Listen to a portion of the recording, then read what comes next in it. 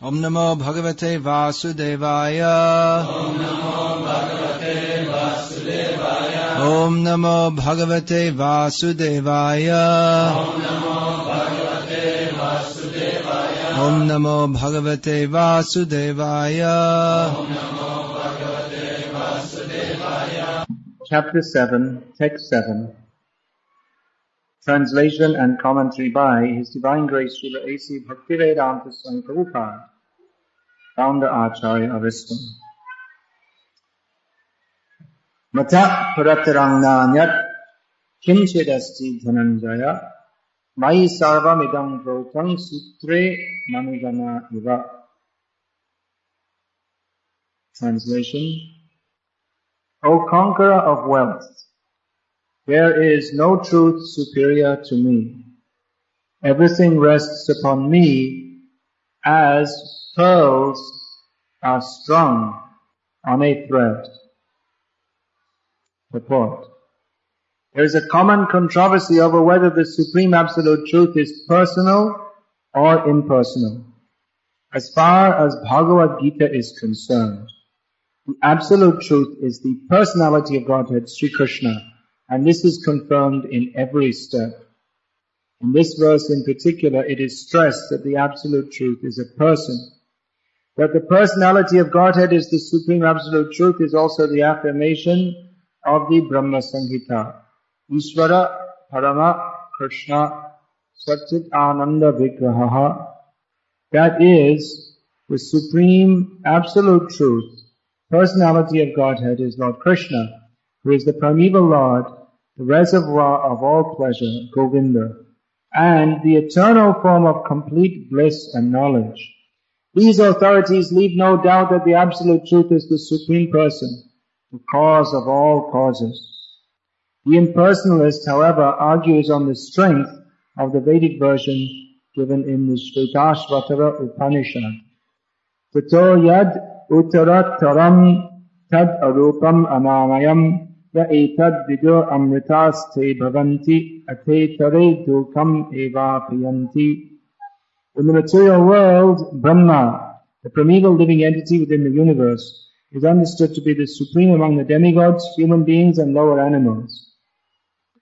But beyond Brahma there is the Transcendence, who has no material form and is free from all material contaminations. Anyone who can know him also becomes transcendental, but those who do not know him suffer the miseries of the material world.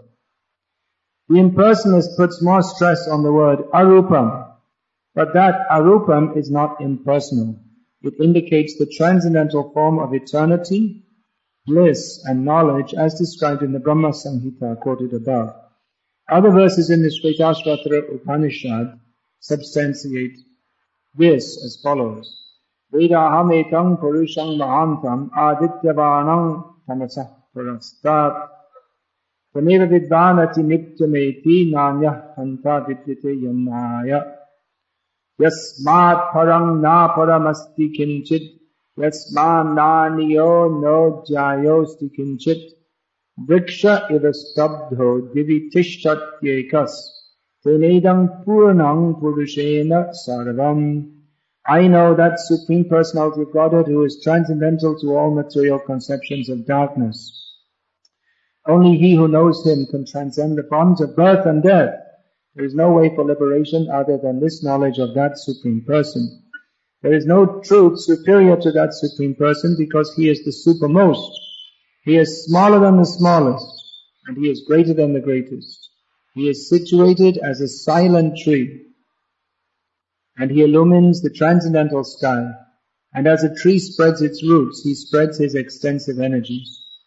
From these verses one concludes that the Supreme Absolute Truth is the Supreme Personality of Godhead, who is all-pervading by his multi-energies, both material and spiritual. This verse, among many others in Bhagavad Gita, establishes that Krishna is the Supreme Personality of Godhead. This is not only stated in the Bhagavad Gita, but it is the conclusion of all the Vedic scriptures. of which the Gita is the summation. So naturally it would be expected to be stated in Gita. In Gita it's stated very clearly that Krishna is the Supreme. In various ways, aham sarvasya prabhavo matasavam pravartate. Everything comes from Krishna. Brahmano hi pratishtaham. Everything rests in Krishna.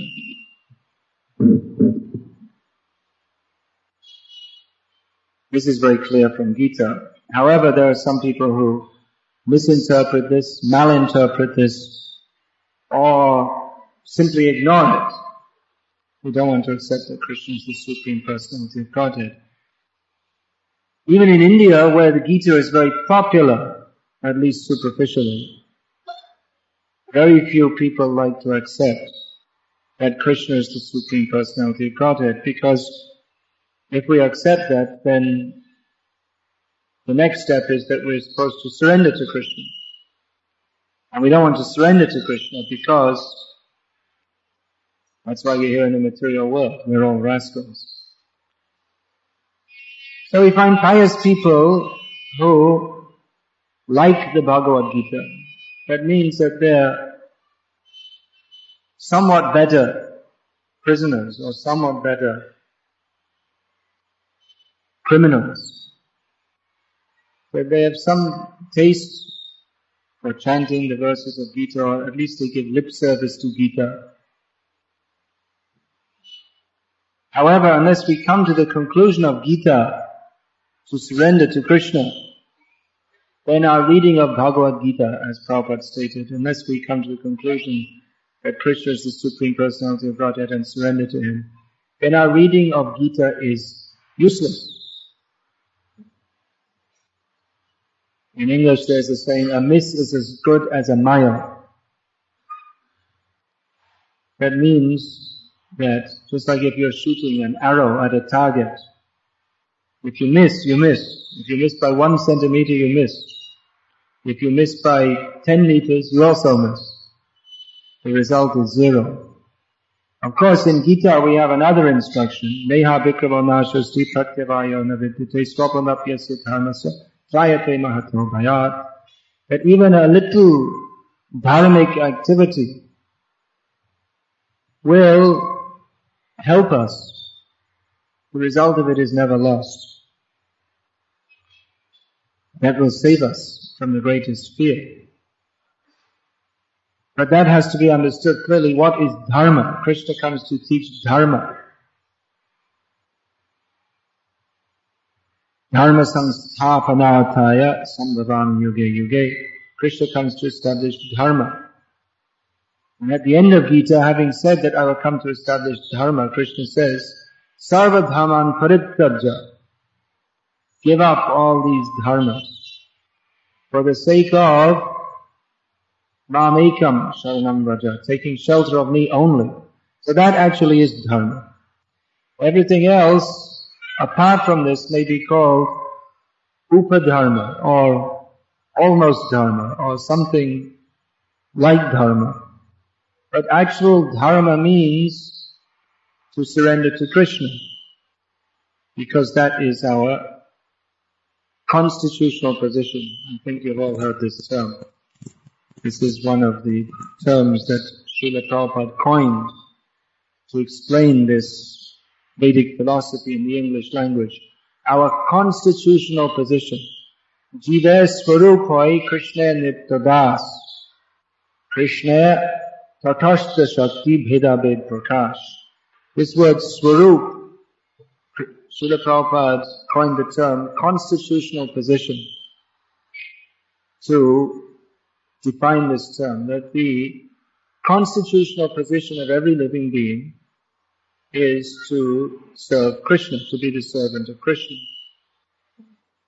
The constitutional position of every living being is to serve Krishna, except one. Which living being? Who can say? There's one living being whose constitutional position is not to serve Krishna. Who can say who that one is? Who said? Say it loudly. Krishna, yes. Everyone except Krishna. his constitutional position is to accept the service of others. He's also a jiva in one sense. Now I'm not speaking Mayavad philosophy here, because that's one of the names of Krishna you'll find in the Vishnu Sahasranam, which means that he's living. He's a living being, but he is the supreme living being. Nityo nityanam chaitanas chaitananam eko yobahato vitatati kamam. There's one living being among the many unlimited living beings who is different. He is the receptacle or the receiver of service, and everyone else is meant to serve him. Of course, serving Krishna is so nice, but even Krishna likes to know what it is like to serve himself. Therefore, he takes the form of Chaitanya Mahaprabhu. Or even all the other Narayan forms, they're also considered servants of Krishna, as is clear from the exchange between Krishna and Mahavishnu as described at the end of the 10th canto of Bhagavatam. When, of course, Krishna offered his obeisances to Mahavishnu when he went with Arjuna to visit him. But it's clear from the exchange there that Mahavishnu wanted to have the darshan of Krishna. So this is Krishna Lila, so it may be sometimes it's a little difficult to understand how Krishna is bowing down to many, to Yudhishthira Maharaj, he'll bow down to Dhritarashtra, to Nanda Maharaj, because they are apparently superiors. But as analyzed by the acharyas, if we analyze all the shastras, we'll see that even the inhabitants of Vrindavan like Nanda Maharaj, who are superficially superior to Krishna, they're all in the mood of serving Krishna. They also want to serve Krishna. That's why they get the position to be the father and mother of Krishna, so that they can serve Krishna. So this is the conclusion of all these scriptures, that Krishna is the supreme personality of Godhead. This should be preached very widely. But if at all, especially here in India, where at least people have some idea of Krishna consciousness, more by their culture, we have more idea of Krishna consciousness. Now, several times Srila Prabhupada said that everyone in India is Krishna conscious, even the Muslims.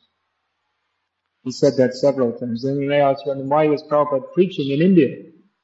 Why he should have just stayed in the West? Why did he come and build big temples in India and preach widely in India? Yes, everyone's Krishna conscious. In one sense. In other words, there is some consciousness of Krishna. What does Krishna consciousness mean? Who can say? To be conscious of Krishna. Yes, that's correct. Krishna consciousness means to be conscious of Krishna. But real Krishna consciousness means to be conscious not only of Krishna, but conscious of my position in relationship to Krishna. That I am his eternal servant. Otherwise, there are many demons who are also Krishna conscious.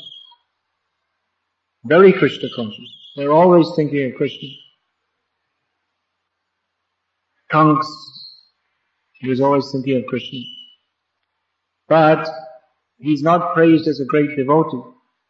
He's known as a great demon. He was always thinking of Krishna because he was afraid Krishna will come and kill me. So he was also Krishna conscious. And in one sense you could say that he accepted Krishna as supreme because he knew that Krishna was going to kill me. But his attitude was not a loving attitude. So his Krishna consciousness was not favorable, it was unfavorable. So many people are Krishna conscious, but vaguely so. Vague consciousness of Krishna. That means at least everyone in India has heard something about Krishna. And if we say even the Muslims are Krishna conscious, means even they've heard something about Krishna. They have some awareness of Krishna, even if it's not very focused or clear or loving or with a service attitude. Many are Krishna conscious, but Even though they think they're devotees, their so-called devotion is mixed up with many wrong ideas. This is typical of India. That because they're so close to Krishna, people are so close to Krishna, that to avoid him they have to make an elaborate means, usually by espousing some Mayavad philosophy. But they'll do all the activities of worshipping Krishna. But at the end, they'll say, well, actually, we're all God. Krishna is just another God. Many wrong ideas. Indian philosophy, very dangerous subject. We've heard so many wrong ideas about Krishna. Now, how are you going to deal with Krishna? If we're not prepared to surrender to Krishna, then the only other alternative, for Indians especially, is to avoid Krishna or to try to rationalize Krishna's superior position by saying that, well, okay, he's superior, but actually he's only a manifestation of the impersonal Brahman. And I'm also a manifestation of the impersonal Brahman, but I didn't yet realize. When I realize, then I'll also become a man-god like Krishna. These are the kind of things. There are many rascal things they say, but they don't even recognize how rascal it is. They think they're praising Krishna. I was just reading one Shastri, well-known Shastri from Maharashtra, was writing that, he was writing in praise of virtue. Everyone should be virtuous. You see, just like he was writing Ravana. Why was he overcome by Ram? Because Ravana was not virtuous and Ram was. So it's a good explanation. What do you think? Ram got his, in other words, he's saying that Rama got his power by following dharma. And therefore he was able to overcome Ravana. Because Ravana was not virtuous. As if Ram is needing to take power from anywhere else. No. Ram is always supreme. He doesn't need to. It's not that because he practiced virtue that he became powerful. Again, we find along the same lines, we find other wrong ideas, so many wrong ideas. Some people say, yes, Ram was very virtuous. He was following dharma very nicely. But Krishna, he wasn't. So we like Ram, we don't like Krishna. There is another their so-called bhakti to Ram is mixed up with offensive ideas to Krishna. So how is it possible? It's not actually bhakti. Or there's another group of Kumaris who say they have some relationship with Brahma. Don't name them directly. So they used to put out some pictures. I don't know, because it seems they changed their philosophy, if you can call it philosophy for want of a better word. They changed their ideas fairly rapidly. It's a famous picture they put out of baby Krishna holding the world in his hand, saying that God will come back again, this time in a more virtuous avatar. So it's supposed to be praising Krishna, but actually they're saying that Krishna came, but he wasn't so virtuous, so he has to take another birth, and then next time he'll be virtuous. All very wrong ideas. The so-called bhakti is mixed with ideas that want to rationalize or minimize Krishna's position. In other words, they have no clear understanding that Krishna is the Supreme Personality of Godhead and everything he does is pure.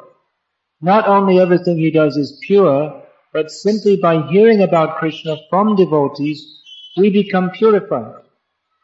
If we hear about Krishna dancing with the gopis, who superficially were other people's wives, if we hear about this from devotees, we become purified, not contaminated.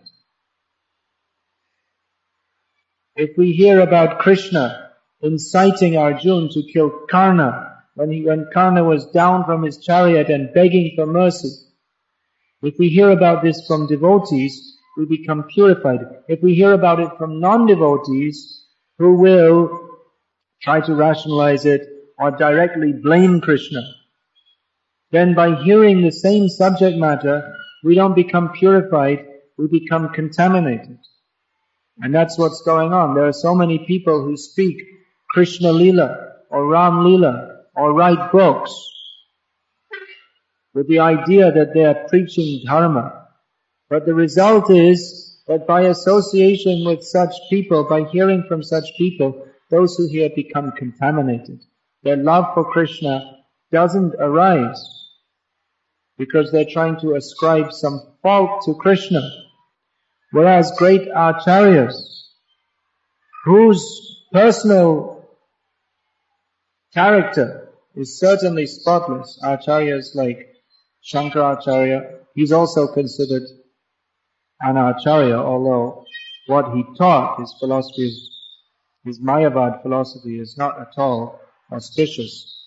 But the actual Shankaracharya who wrote Bhaja Govindam, worship Govinda, his inner feelings, that is to be accepted. So he accepted Krishna as the Supreme Personality of Godhead. Madhvacharya accepted Krishna. Ramanuja, of course there may be some differences in their philosophy and outlook. Mostly they say that Krishna is an incarnation of Narayan, which in one sense is not incorrect, although in the most intrinsic sense, it's to be understood that Krishna is the origin of Narayana. But anyway, we don't really have any argument with these different sampradayas. If they want to preach that Krishna is the incarnation of Narayana, it's not such a big problem. Our argument is with the Mayavadis, atheists, demons, gross materialists, who are opposed to Krishna being the Supreme Personality of Godhead. They accept Krishna as the Supreme Personality of Godhead, but they say that Narayana is supreme. Not that Krishna is not supreme, because they also accept that Krishna is Narayana. So our real argument is not with them, but the real discussion, the real preaching is to those who do not accept Krishna as supreme. Although in many ways it may seem as if they're devotees. Many times we see people are worshipping Krishna.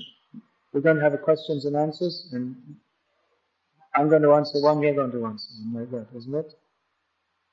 That'll be more fun. So, you'd like to come and sit? I'm just going to finish now. Huh? Questions? Often we see that people are worshipping Krishna and they appear to be very nice devotees, but if we talk with them, we'll find, if we go a little deep, we'll find they have many wrong ideas. Or even if we see their altar, they're worshipping Krishna, but they're also worshipping so many different demigods and so many bogus incarnations and their mother and father, all on the same level. They don't have any clear idea. Very sad thing to see that mostly the traditional followers of Ramanuja Acharya in the Sri Vaishnava Sampradaya, at least in South India, mostly they're all deviated now from the proper understanding that for so many generations their forefathers were worshipping the various forms of Narayana, such as Ranganatha Swami, Tirupati Balaji, and so many forms of the Lord who has appeared in the various Divya Deshams. So for so many generations they're worshipping, and even now they may still be worshipping, but alongside they're worshipping some Baba or some avatar, so-called avatar, who's supposed to come at the end of Kali Yuga, but instead popped out of an LIC office and decided he was an avatar. It was so foolish, materially intelligent. Generally these people, these Iyengas, Sri Vaishnava Brahmins, materially very intelligent, but spiritually foolish. Why is that? How is that? How does one become materially intelligent but spiritually foolish? One's knowledge becomes covered when he becomes full of material desires. But Vishwanath Chakravarti Thakur has given a synonym for Kritagyanaha as Nashta Buddhi, spoiled intelligence. We see so many intelligent people, mostly they're all going off to America to be software engineers. Very good intelligence. In America now, the Indian community is respected because so many waves of intelligent, bright, young men came and became software engineers, which requires some intelligence. But then if you see they're either worshipping nobody or they're worshipping some Baba, means their intelligence is spoiled. If they don't accept Krishna as the Supreme Personality of Godhead, it's more unfortunate because their whole tradition and lineage is such. Over and above that, if they accept someone else as being an incarnation of Krishna, when he's clearly, if anyone has any Shastric knowledge whatsoever, they can understand very clearly that someone who's the incarnation of ugliness cannot possibly be Krishna, who is the incarnation of all beauty, not incarnation, who is the embodiment of all beauty. Yang Shama Sundaram Achintya Guna Swarupam. His brackish and very beautiful, and his transcendental form is composed of unlimited, inconceivable qualities. It means their intelligence is spoiled. How has that come about? How is that possible that after so many generations of worshipping the Supreme Lord, even such people, what to speak of those who have been worshipping demigods for many generations, how is it that people they're not accepting now, they don't have a clear understanding of Krishna as the Supreme Personality of Godhead? How is that possible? Would anyone like to give any recommendations? Are you an Iyengar, Radheshan? He's an Aya. The Ayas are doing better than the Iyengas these days. More of them are joining ISKCON. Yeah, then, any suggestion as to how that's possible? I'll give my suggestion, because there's no preaching within their sampradaya. It's just going on as a formality, whatever's going on. No one's preaching, or even if preaching is going on, it's going on in a very limp manner or insipid manner. Not strongly. Krishna speaks Bhagavad Gita to Arjuna. He speaks very clearly. Namang dushkushino murha prapadyante naradhamaha nayah pahitagyana asuram bhavamashitaha. He makes a clear distinction between the devotees and the demons. Robhuto sarge lokesmin daiva asura evacha. He says there are two kinds of people in this world, devotees and demons. And he gives an analysis, 4 different kinds of demons. The Mudha, ass-like personality. Naradhama, lowest among mankind. Maya aparita jnana, one who is apparently intelligent, may be materially intelligent, but spiritually, in terms of spiritual understanding, is fool number one. And asuram bhavamashitaha means the out and out demons, died in the world demons. So Krishna makes a distinction. Krishna doesn't say that all paths are the same, everyone is nice, everyone is good, everything is wonderful, I'm okay, you're okay. He doesn't say any such thing. In modern Hindu society, they're thinking in the West that they've invented some wonderful philosophy. I'm okay, you're okay. But actually it was invented in India with the Joto Mat Toto Pat. All the paths are the same. Everything is, it's all wonderful. Whatever you do, it's all nice. New Age started in India. All the good things come from India and all the rubbish ideas also come.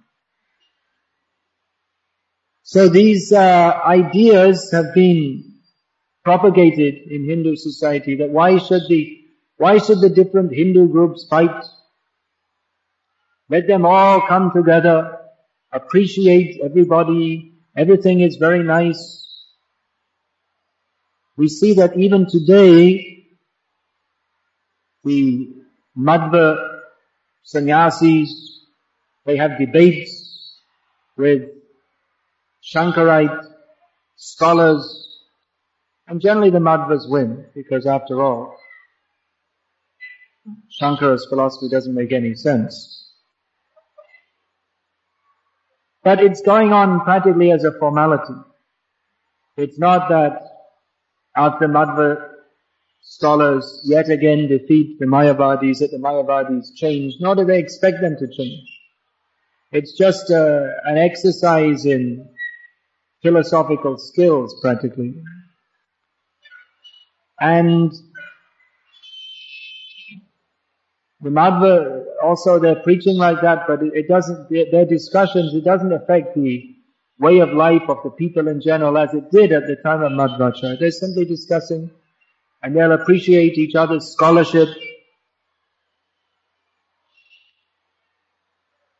That old feeling that was there previously, that in Madhva Sampradaya we have to defeat the Mayavadis, root it out, was not very prominent. This idea that yes, everything's nice, everything's okay, that has affected even the preachers of Krishna consciousness. And in Ramanuja Sampradaya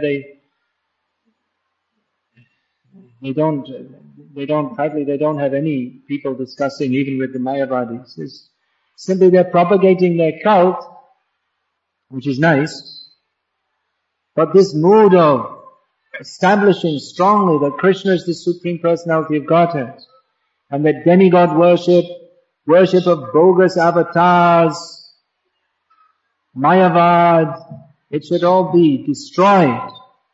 That mood is not there. So you'll find that even there are some good, nice Ramanuja sannyasis who are preaching Narayana is supreme, but they're more or less friends with Mayavadi sannyasis. They'll meet at different functions, exchange pleasantries.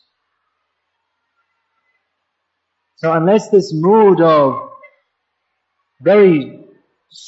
keeping very strongly alive, the mood that we have to establish Krishna is supreme, and anything in opposition to that, even obliquely in opposition, as I was saying previously, there are many people who pay lip service to Krishna being supreme, but then if you examine their so-called philosophy, you'll find that actually they don't accept Krishna as supreme at all.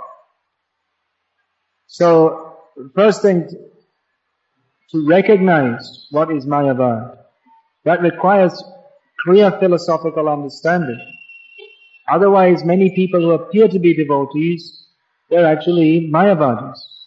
So it requires very clear philosophical understanding.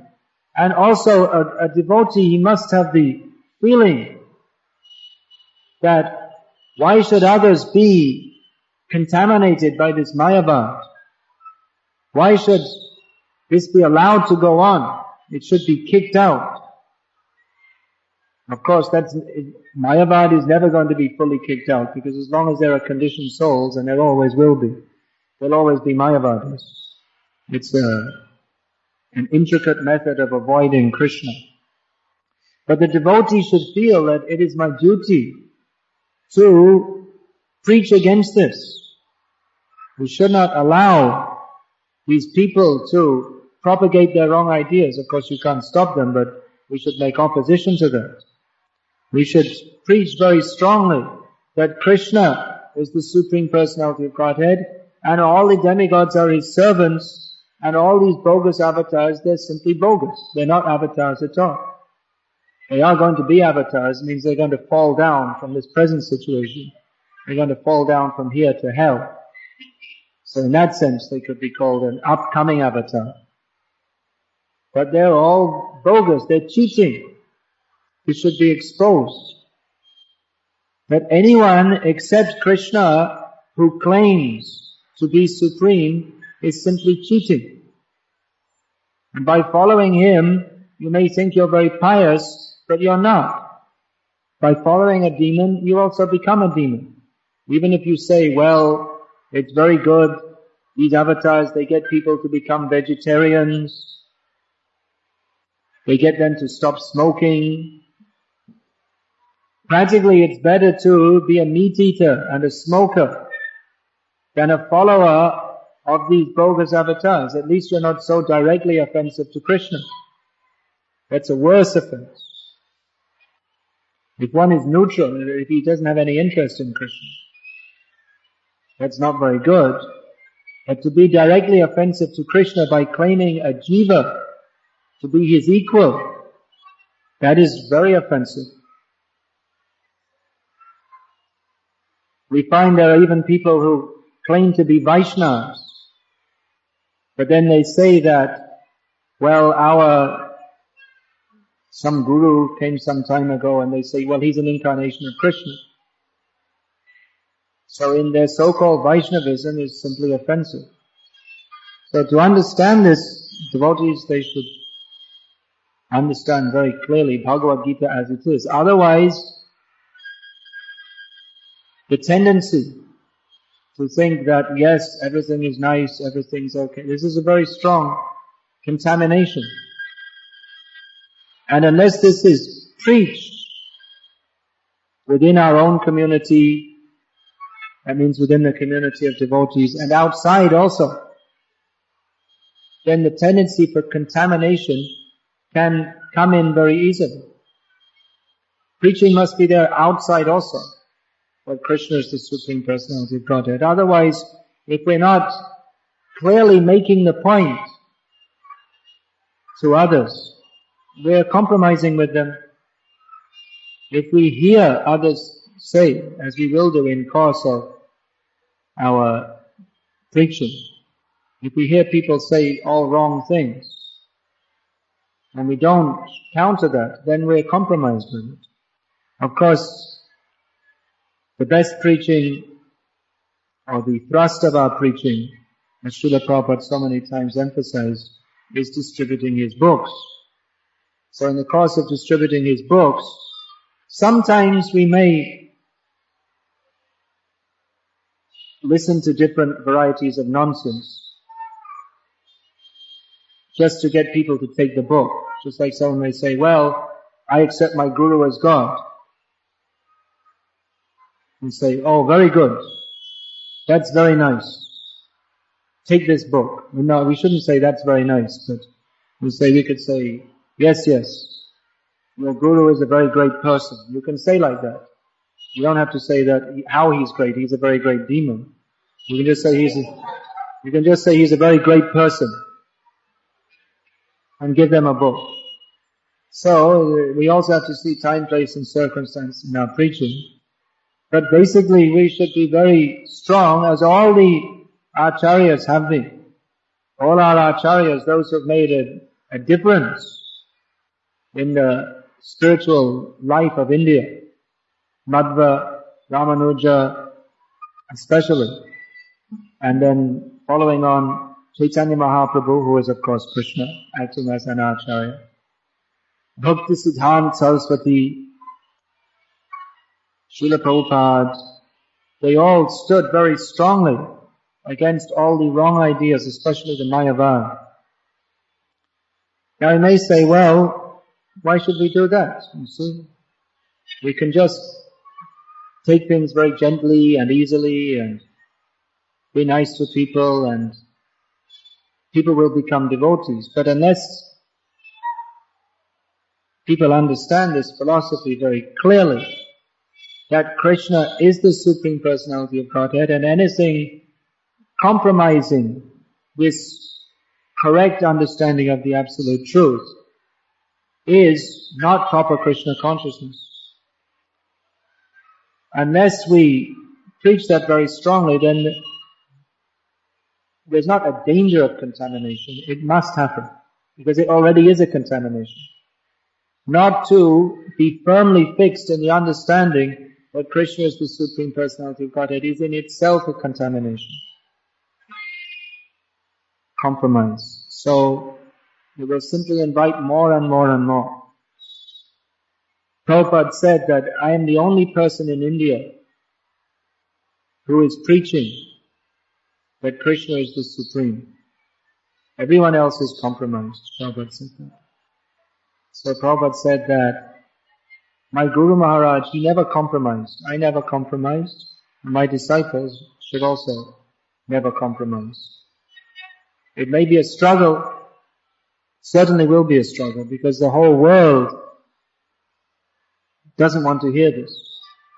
Or they want to hear it with modification. Krishna, yes, Krishna is supreme, but, and then after the but will come so many nonsense ideas to modify the statement that Krishna is supreme. Yes, Krishna is supreme, but I am also supreme. Krishna is supreme, but He's only one of the gods and there are so many other gods and they're all supreme. Devotee means he accepts Krishna as the Supreme Personality of Godhead with no buts. Yes, sarvametabritam manye yanmam varisi keshav. Yes, Arjuna said to Krishna, everything you say is correct, I accept it fully. So that is a devotee. And as soon as any compromise comes with that, then everything is finished. He who is compromises is lost. So this we see, Prabhupada's purports have made everything very, very clear. There's no vagueness in this. It's very clear that Krishna is supreme. This is not simply Prabhupada's idea or some dogmatism, but it is the conclusion of all the Shastras, it is the conclusion of all the Acharyas, therefore it is understood to be a fact. Hare Krishna. Is there any question? Want to come up? Great. So we are doubly blessed today by the causeless mercy of Radha Gopinathji. Let us very loudly also welcome His Holiness Jayadvaita Swami Maharaj.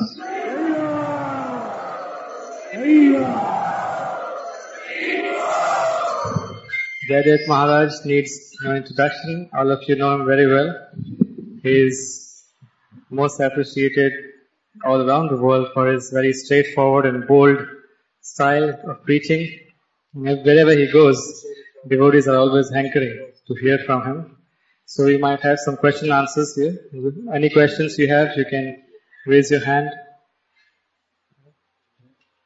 Maharaj, would you like to speak something? No? Something. You have question and answers? Yeah, go back with some questions and then Maharaj will put some answers.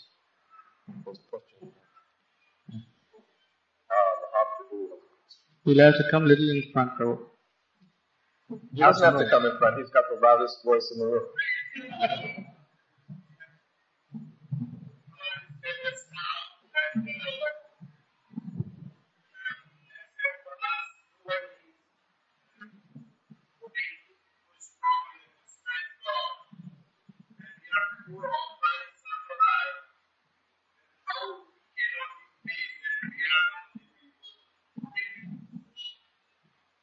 Everyone heard that?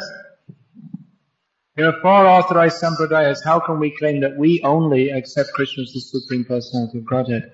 I didn't say that actually. I said that, as Prabhupada had said, that I'm the only one who's preaching that. Now, Madhvas, they're also preaching, and Ramanuja, they're also preaching that, but within their group, they're not challenging Mayavadis and demons. Madhvas are, but as I said, it's going on in a formal manner. Not that they're not committed to that, but the whole idea of overthrowing Mayavad, spreading Krishna consciousness to new people, I mean, they ask us, how is it that you are spreading Krishna Bhakti?